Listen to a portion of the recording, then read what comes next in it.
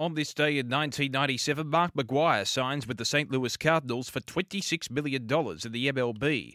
On this day in 2007, in the Solheim Cup Women's Golf Tournament, the USA retains the cup 16-12 after trailing by a point originally. And on that same day in 2007, in the Fed Cup, Svetlana Kuznetsova defeats Francesca Schiavone of Italy 4-6, 7-6, 7-5. As we celebrate this day for Tobin Brothers Funerals Celebrating Lives, visit tobinbrothers.com.au.